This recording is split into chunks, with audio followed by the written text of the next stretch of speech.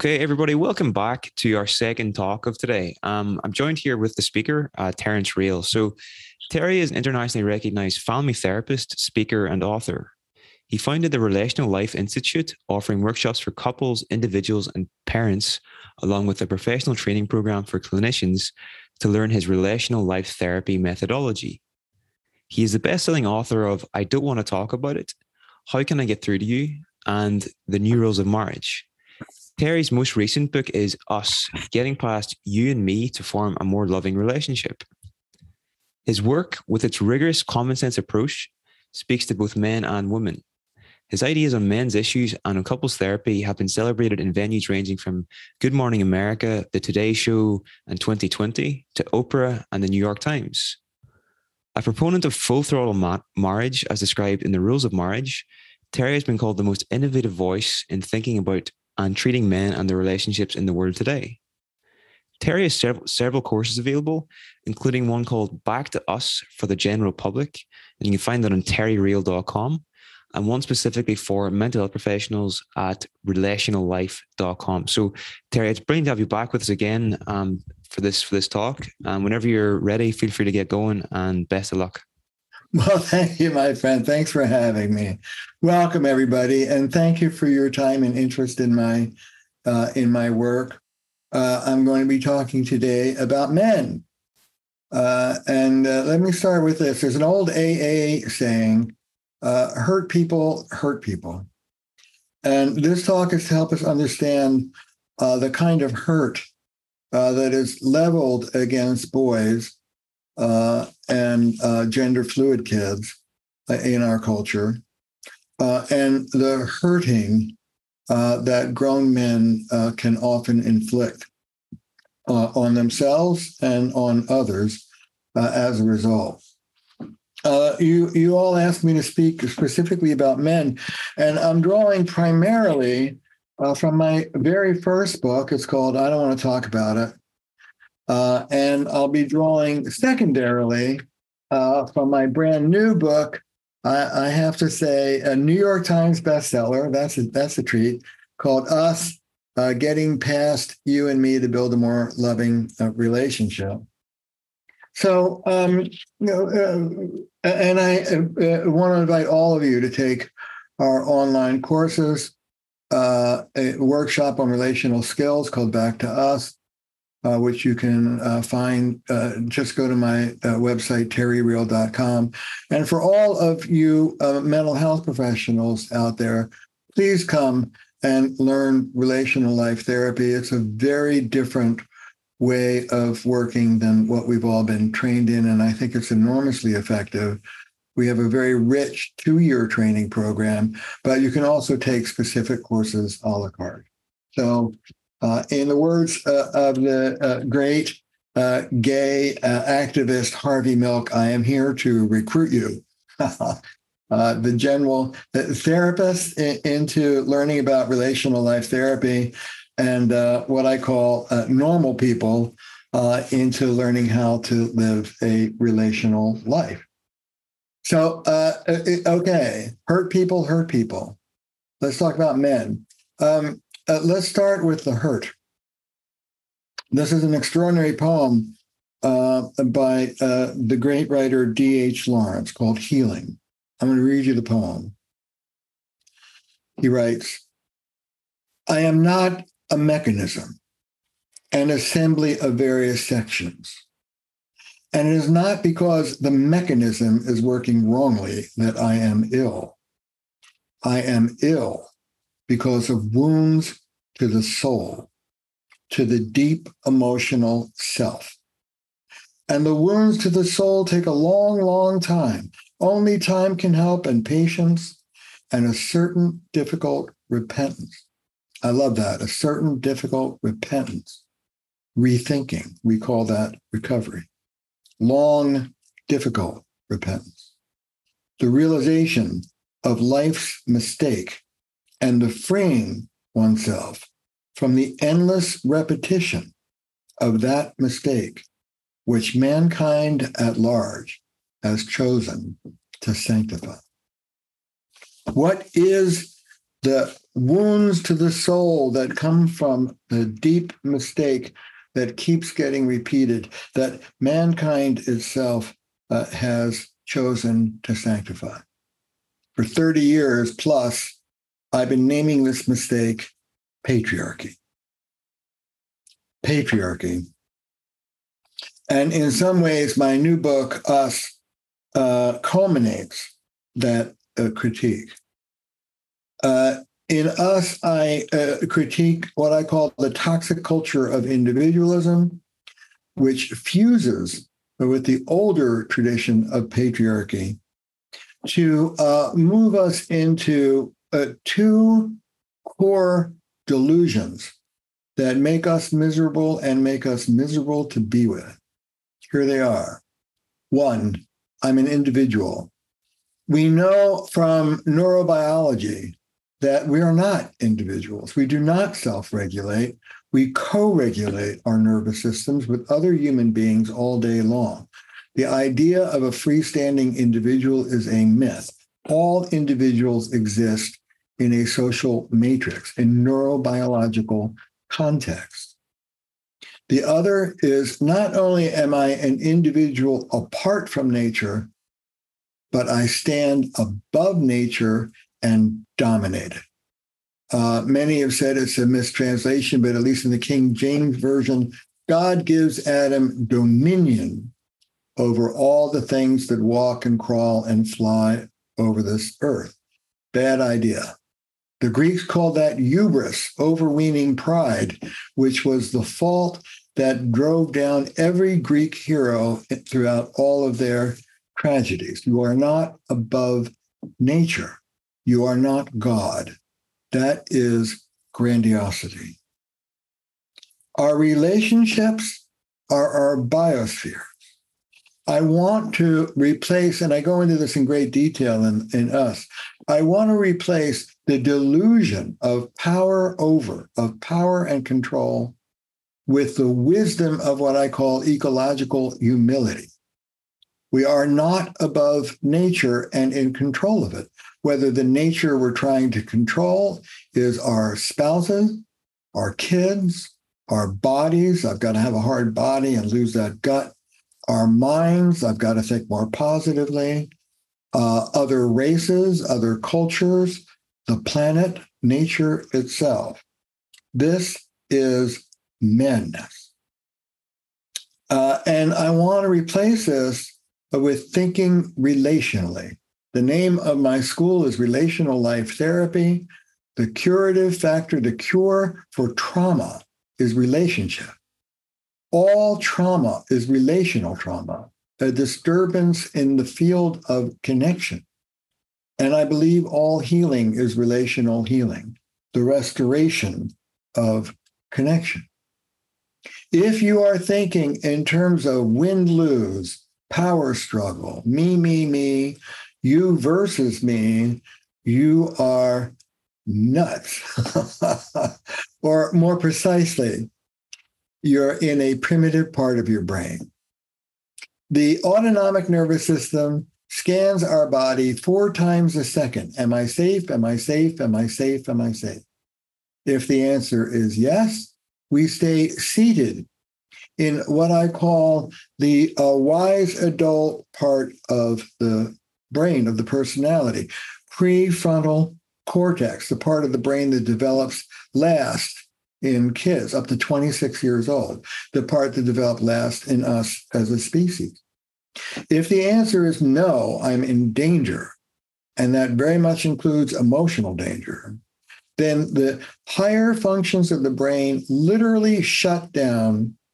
The subcortical parts of the brain, more primitive, fire up fight, flight, or fix. Knee-jerk automatic response has everything to do with how you adapted as a child to the trauma, either a violation or neglect that you were subject to as a kid. And this adaptive, I call it the wise adult part of us, There is the wounded child part of us, which most men experience as very young, first few moments of life up to 4 or 5. And then between these two, the adaptive child part of us, This is the part of us that adapted. This is a kid in grown-up's clothing. It's an immature version of an adult, saturated with the dysfunction of patriarchy that we internalized as kids and contorted ourselves into being able to maneuver. And the work is recovery. The work, the essence of learning to live relationally, which is the curative factor in RLT, is in the moment of triggering. When you are flooded with fight, flight, or fix, when you're in the adaptive child subcortical part of the brain, can you take a moment or 20 or 2 hours or walk around? I'm a big fan of breaks. Anybody can go to my website and download the 10 commandments of how to take a time out. Take a break. Get back into the place where you're in your adult, you remember that the person you're speaking to is someone you love, and the reason why you're speaking is to make things better. That is the school. I call it relational mindfulness. Coming out, people say relationships take work, but they don't tell you what it is. The real work of relationships is not even day to day, it's minute to minute. In this moment right now, am I going to choose my automatic knee-jerk, same old, or am I going to take a breath and reach for something more mature, more compassionate to myself and others, more loving? This moment. And the beauty of relational life therapy, of my new book, Us, is that shift, I call it relational mindfulness, remembering what you're about when you're triggered. That shift can be cultivated and grown. It can be strengthened like a muscle. And that is the way out of this mess. Listen, if you read the feminist psychology, the wound to girls and women occurs at the edge of adolescence, 10, 11, 12. Women famously lose their voices in the traditional setup and accommodate, become sway to what my colleague Carol Gilligan has called the tyranny of the nice and kind. And the work, the healing work, and feminism has been on this, and I consider myself a feminist family therapist. Feminism has been on this for 50 years now, is re-empowerment, rediscovering that voice. The wound to boys is not at the edge of adolescence. The wound to boys is 3, 4, 5 years old. It's almost pre-verbal. It's so deep, so young. Before our sons have read the language, learned to read, before they're in kindergarten, they have already read the code of masculinity. Research lets us know that 3, 4, 5-year-old boys are already shut down. They feel as much, but they know better than to express it. And you know what? You out there in your progressive hothouse nuclear families, you may be trying to raise relational kids. I just finished a course that for the general public that you can still watch called Relational Parenting, How to Raise Relational Boys, Girls, and Non-Binary Kids. And I talk a lot about how to hold on to our sons, insist that they stay relational with us and don't pull away and don't turn monosyllabic. I'm sure I'll get that in the Q&A. We'll talk more about it. But the way traditionally we turn boys into men is through disconnection. And even if you don't do it in your family, your boys are smart enough to know the schoolyard politics.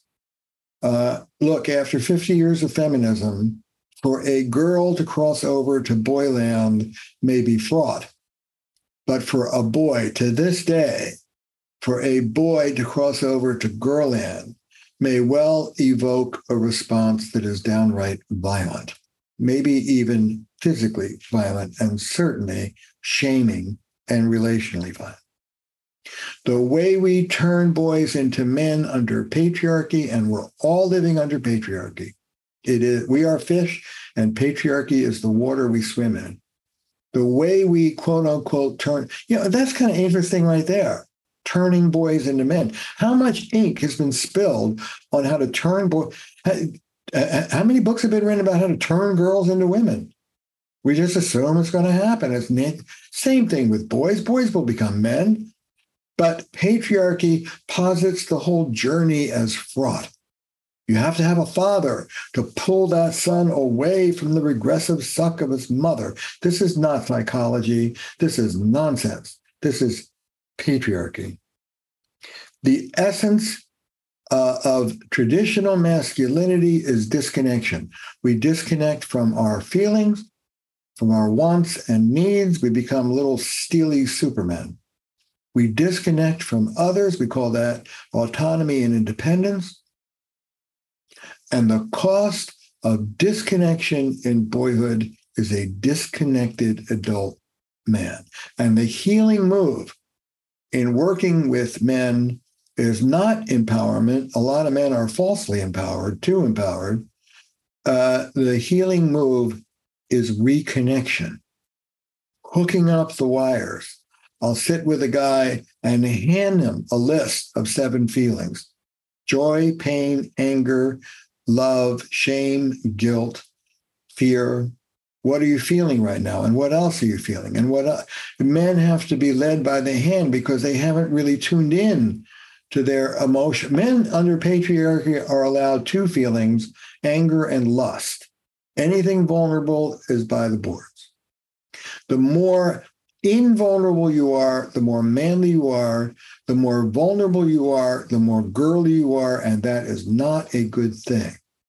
Think about boys, superhero, Terminator, Superman, literally men of steel with no flesh on them, no softness anywhere. It's nonsense. We human beings are vulnerable. That's who we are. We are not made of steel. We're made of flesh and bone. We have feelings. We get hurt. We get sad. We get scared. Give me a break. I tell the guys I work with, running away from your own human vulnerability is like trying to escape your rectum. It has a way of following wherever you go. Furthermore, it is through vulnerability, thank you, Brene Brown, it is through vulnerability that we humans connect to each other. And in heterosexual relationships, across the West, empowered women are insisting on more levels of emotional connection with their men than we traditionally raise boys and men to be able to deliver. Think about that. How can you be intimate and invulnerable at the same time? When we therapists invite men to be vulnerable, share their feelings, be compassionate, listen to their partner's complaints without getting defensive, we are asking for them literally to reconfigure masculinity. And one of the things I say, and I've said it for 30 years, is that leading men, women, and non-binary folk into intimacy is synonymous with leading them beyond patriarchy. Women need to discover powerful, loving voice, and men need to open their hearts and reconnect. The other thing that RLT, I think, contributes to this conversation and the therapy is that, and this is really important when working with men, for 50 years, the field of psychology has focused on shame. And men are haunted by shame and anxiety. We're all haunted by shame and anxiety because we're trying to live up to a standard that's a lie. We're not in control of nature, and we're not invulnerable. This is all not bullshit. pardon my American, this is nonsense. And yet we all try and act as if we had everything under control. So we're haunted by shame and anxiety because we're trying to portray ourselves as inhuman, and we're not. But this is commonly acknowledged in the phrase, the fragile male ego. The male ego is fragile because it's a delusion. It doesn't exist. Okay. The next piece is not just shame, but what I call the other self-esteem disorder. It's critical as we men recover, it's critical as we work with men that we lead men into healthy self-esteem. What does that mean? It means I have worth, I'm lovable, I matter from the inside out. I have worth because I'm here, I'm a human being just like everyone else. There's a great old Irish proverb, no matter how high or great the throne, what sits on it is the same as your own. Healthy self-esteem is same as, neither better nor worse than anyone else. Unhealthy self-esteem can be shame, which is the hurt, feeling inferior, unlovable, defective, impotent, powerless. But you can also have unhealthy self-esteem by going up into grandiosity, superiority, contempt, looking down your nose at someone, controlling someone, attacking them, feeling entitled, feeling above the rules. If you're going to work to lead people into intimacy, we must help people come up from the one down of shame and just as much come down from the one up of grandiosity. You cannot love, let me say this, you cannot love from the one down inferior position. You cannot love from the one up superior position. Love demands democracy. We are neither better nor worse than anyone else. But we men have a horrible time learning how to love ourselves. And we often, not always, but often, lead from the one-up, superior, entitled, grandiose, attacking, controlling position. Men in our culture, this is a broad generalization, and I own it. There's a million okay, everybody get that? Men in our culture tend to lead from the one-up grandiose position and have covert issues of shame. Women in our culture tend to lead from the one-down inferior accommodating position and have covert issues of grandiosity.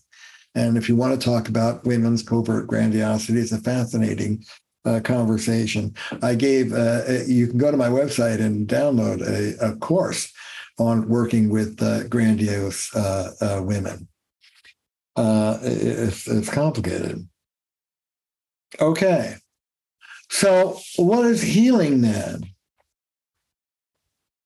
We healers, therapists, coaches, we have to hold men accountably and lovingly at the same time, in the same breath.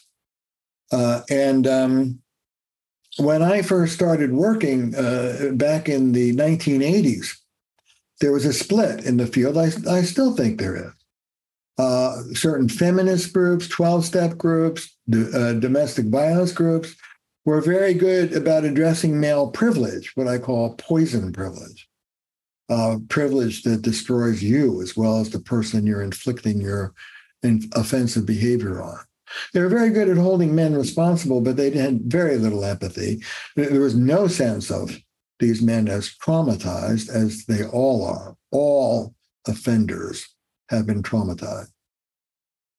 No sense of that. And then there's traditional psychotherapy, nurturant therapy, which held men's wounds but acted as if they never heard of sexism or patriarchy or dealt with men's offending behaviors. And I knew, having grown up with a depressed, violent man, I knew that in order to heal men, we had to hold them lovingly and accountably in the same breath. And one of the keys to that was working not just with shame, but also with grandiosity, not just when we think of trauma, we think of disempowering abuse, yelling, screaming, beating somebody, abuse that leaves a boy feeling small, helpless, unlovable.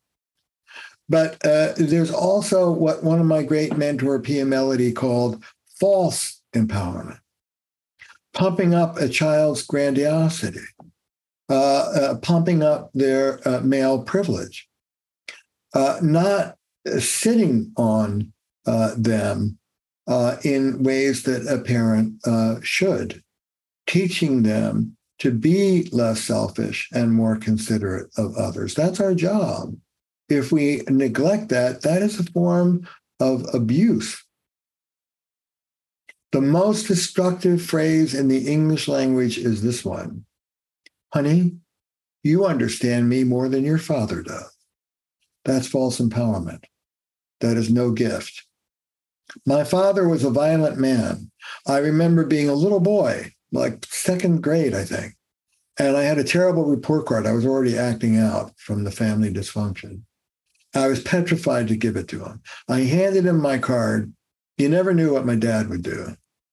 And instead of flying into a rage, as I'd anticipated, he laughed, threw the card on the ground, and said, it's just because those idiots don't know what to do with you, you're too bright for them. That's false empowerment. That's pumping up my superiority. It was no favor to this little 6-year-old boy. And I want you to know, this is true. I went from elementary school, junior high, and high school, dropping into school about once a week. I figured out very quickly that if I came to school about once a week, that would be enough to get me a D average, and that would be enough to get me through school. And that's what I did. I graduated high school and had to go to a community college because I didn't have grades to get into a regular school. That's where I started off. I wanted to get the hell out of my house, my home. So I got all A's, and then I graduated to the state school. But I still have big gaps in my education because of my father's false empowerment. That's grandiosity. When we work with men, we must work with both. Most forms of trauma are both disempowering and falsely empowering in the same moment. And we have to work with both. My father was physical with me. When he beat me, on the receiving end of his violence, I was, of course, disempowered, made to feel small, unworthy, unlovable. But particularly same-sex parent, he was also modeling for me. He was transmitting a message to me. This is what a grown man looks like when they're unhappy. This is the kind of rage that you can inflict on the world because you're entitled to. And indeed, in my young years, I raged. I had to work my way through it. Partly why I feel I can work so well with raging men, because I know how to do it. So, coming down from the one up, coming up from the one down, coming out of the outer space of disconnection into the warmth of accountability, connection, vulnerability. This is our work in healing men. This is what RLT, the school I've created, Relational Life Therapy, is all about. There are 3 phases in relational life therapy. I can't address a group of therapists without naming what RLT does. The first phase I call waking up the client. This is carefrontation. It's loving confrontation about what you're doing to blow your foot off, about the adaptive child part of you and how your relational stance, repeated relational stance, is dysfunctional. It will never get you more of what you want. What do I mean by repeated relational stance? For example, angry pursuit is a dysfunctional relational stance. You'll never get somebody closer to you by angrily complaining about how they're not close to you. So the first thing we do in RLT is hold the mirror up of what you're doing that will never work. And we do this as an art to it. I call it joining through the truth. Any fool can clobber somebody with the truth. It takes a skilled therapist. We have a 2-year training program to tell the truth to a difficult client, a grandiose client in particular, in a way that's so loving, so pulling for them that they feel closer to you rather than more. Now, when I was in therapy school, I learned first you form a relationship, and then maybe 2 years down the line, you can. In RLT, we formed the relationship by confronting the person with their difficult behavior. Joining through the truth. You hold the person in warm regard and cast a cool eye on their dysfunctional behavior, both at the same time. I am, as the therapist, forming an alliance with the wise adult part of the person, even if it's just a sliver. And it's you and me dealing together with that difficult adaptive child. Let's get going. I can't tell you how many sessions I end with something like, you're a decent man. I've been with indecent men to the bone. They're called sociopaths, but you're warm. You're connected. I feel it. You know what's so sad, Bill, who's been a womanizer and a liar and a cheat for 30 years? I am talking to a decent man who's behaved indecently for the last 20 years. Will you let me rescue the real you from this nonsense? Who says no to that? The second phase is working with the adaptive child, doing trauma work. You can't access new skills without doing the trauma work and dealing with the flooding that comes over you when you are triggered. So only Janina Fisher and I and the whole field, as far as I know, we do deep trauma work, deep individual transformational work while your partner is sitting next to you. It's so superior to doing it off in somebody's off. It opens the heart of your partner to see what you were adapting to. And then the third phase is education and skills. Once I tell you what you're doing wrong, let me tell you what right would look like. These are the three phases: confrontation, trauma work, and education and skill building. And I believe it's the combination of all three that produces such a profound change so quickly. I'd like to show you a tape of a man working with me on shame and self-esteem. I've talked a lot about grandiosity. If I had more time, I'd show you that. But I want to work with teaching a man how to love himself. This is a very well-known artist, a sculptor, the son of a sculptor, the grandson of a very historical figure, artist. And as a little boy, he had no sense of self-esteem. He has never, he told me, had one moment of self-love in his entire life. He's always loathed himself. His father, an artist, would come in every day His little son would be in bed making shapes out of balsa wood. Remember little balsa wood? He was a sculptor. He'd make sculptures out of balsa wood. And he told me every day his father would walk in, take what he was working on out of his hands and throw it in the garbage. Literally, every day of his life. He's never for a moment had self-esteem. This is in a format I call the couples experiential. There's one coming up in a couple of weeks. My favorite way of teaching, 5 couples, 2 days, and up now it's on Zoom, so up to 300 or 400 mental health observers. I work with one couple, try and get to the heart of what's going on. The other couples give them feedback, and on we go for 2 days. That's it. And then I debrief with the observers for an hour over lunch and an hour at the end of the day. Please come and observe one. There'll be one in a few weeks. First of all, thank you very much for a brilliant presentation. We've had a lot of questions or requests in the chat for another link to that video, or somewhere like maybe a link to the transcript or somewhere where people can access it online. Because normally when I videotape a work with clients, I make a deal that it will never leave my hands. But this work was from a documentary, which you might be interested in, called Beyond Men and Masculinity, Beyond Men and Masculinity. And in it, I do some work with an adult male sex addict and helping him come down from his grandiosity and say goodbye to his attachment to his sex addict dad.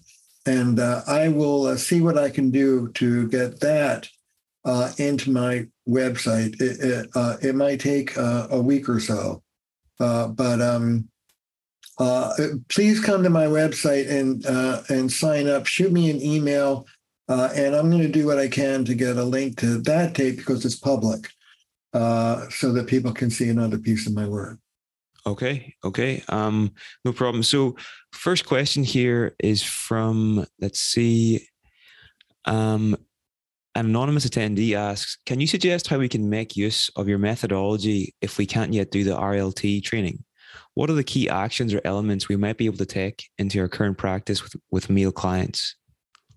I think the important thing is to keep an eye on entitlement, superiority, offensive behavior, attack, as much as you keep your eye on inferiority, shame, self-loathing. One core idea that runs through all of my books, and I always say go to my books at this point, but one core idea is that both shame and grandiosity are fueled by contempt, and contempt is emotional violence.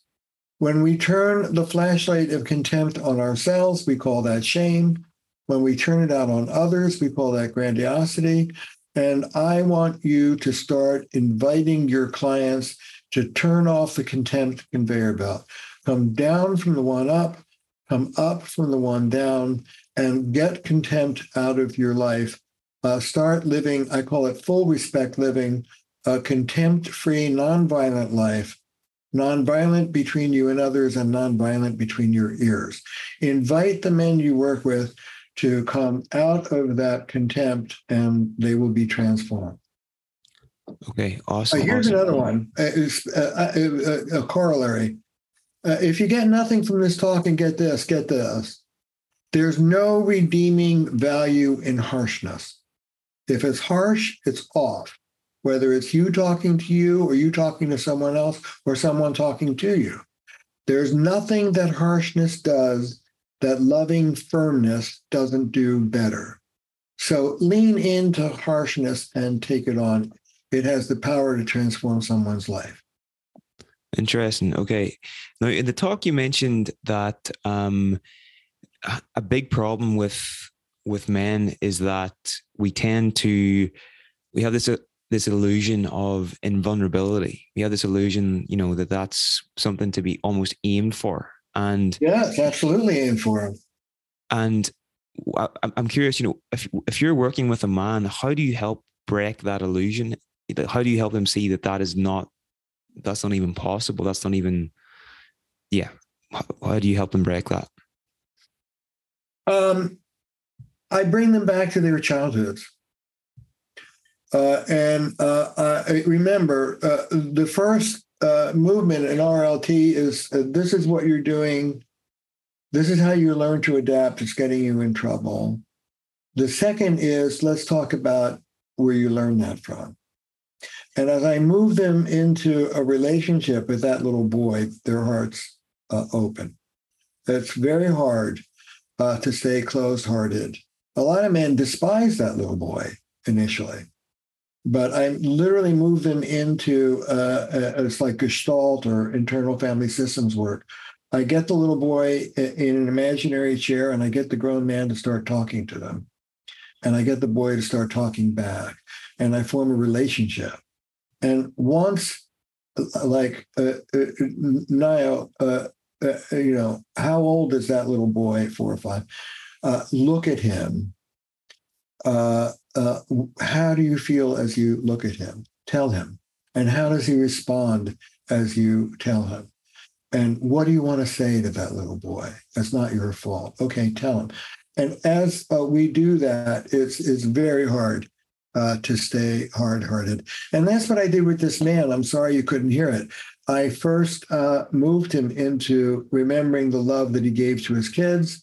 I had him bring his own little boy into that field and feel love for that little boy. And then I had him bring the boy into his body and feel love for himself. So that's it. Can I give you a quick story about what that looks like? Yeah, please do. This is what recovery looks like.